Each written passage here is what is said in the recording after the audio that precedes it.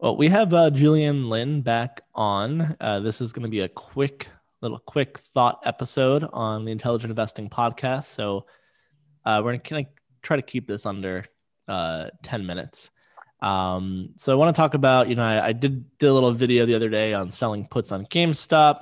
And Julian's like, well, I like AMC a little bit better, but there's a lot of interesting stuff we could do. I was like, well, let's just do a really quick video on it. So, Julian, tell us a little bit about your thoughts on AMC, on GameStop, and let's just keep it brief for the listeners.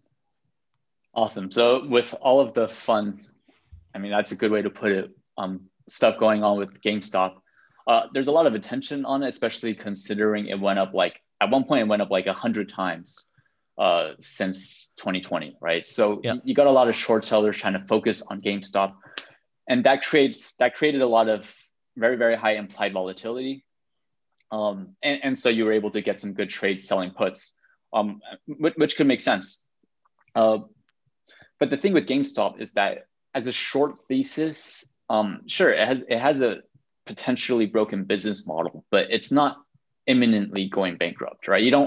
You have a net cash balance sheet for now, at least. Well, that's why I was selling puts, because I don't think it's going to go bankrupt. Right, and they might even sell stock at some point in the future, in which case I would imagine they have to. I mean, it's sort of their fiduciary duty to sell stock. If they're smart, yeah, they would. They should. If they don't sell stock, it will be one of the greatest business blunders in history. Agreed, 100% agreed. Yeah, and every dollar they sell would help your short put thesis, because it creates a margin of safety, a real value, right? Real fundamental value there.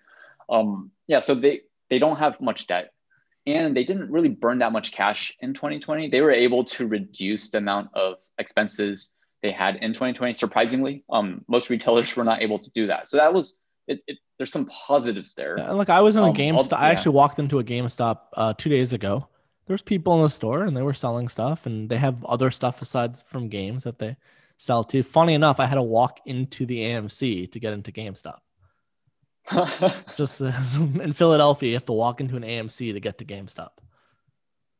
That's ironic, because we're about to talk about AMC exactly. as well. Yeah. So clearly GameStop's not immediately dying. It's not the very best, short thesis. Whereas if we talk about AMC, that this is the curious thing, where because GameStop went up 100 times, AMC ended up going up like 9 times at the peak, I think. And sure, it didn't get as much attention because it only went up 9 times.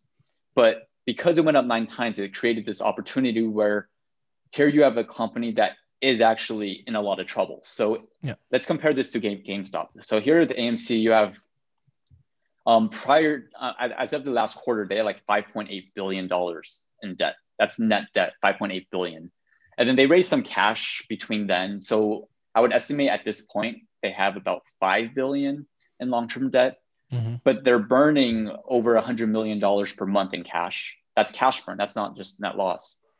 And then in addition to that, even prior to the pandemic, they weren't making money. They had a taxable loss. So even if things were to go back to pre-pandemic levels, and they won't, right?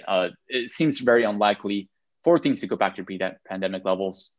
They still weren't making money. So you got this company with so much debt, unbelievable amount of debt, which is going to be free cash flow negative coming out of the pandemic, and then trading at a really high valuation. That creates a very attractive opportunity to finally be able to kind of short it through buying put options, of course.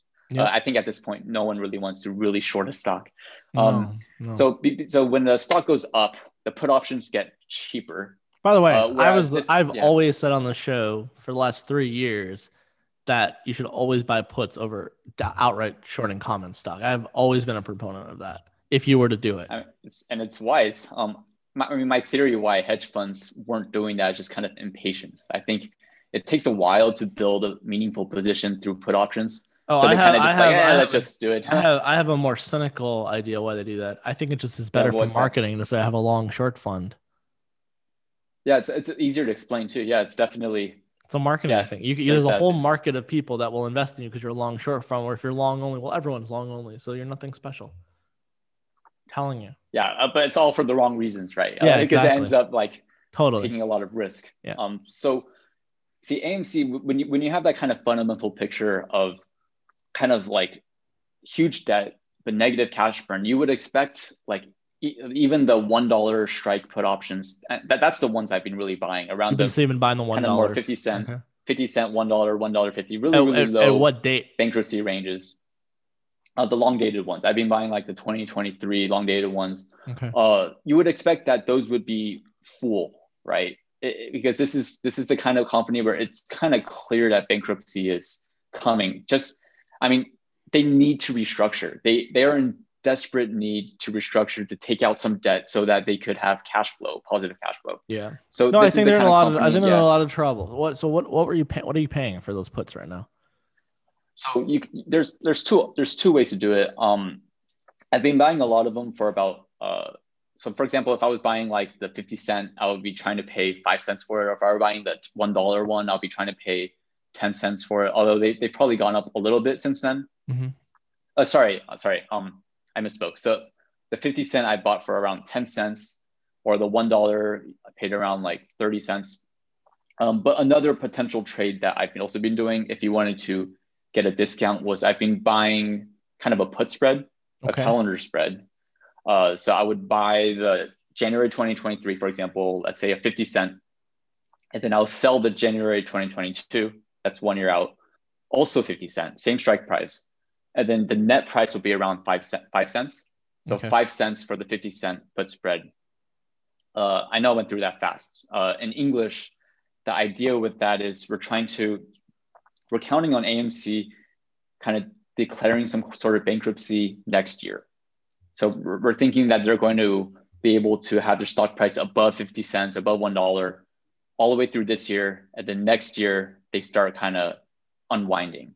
So it's very similar to simply buying a 1 year put option for 5 cents. That's the idea. Yeah, makes sense. Right. Whereas we would not have been able to do that next year if it's already clear that bankruptcy is happening. The option would have the 50 cent strike, or the 50 cent strike put option, it would have already been like 35 cents, 40 cents by then.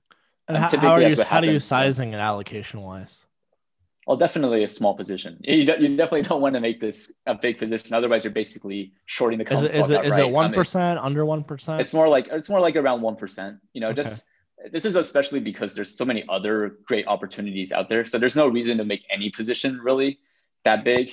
But this was a surprising opportunity to take advantage of like all these stocks going up so much last week. Yeah.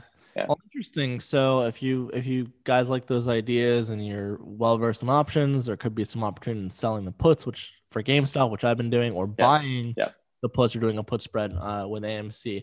Julian, interesting. And of course, do your own due diligence, not investment advice.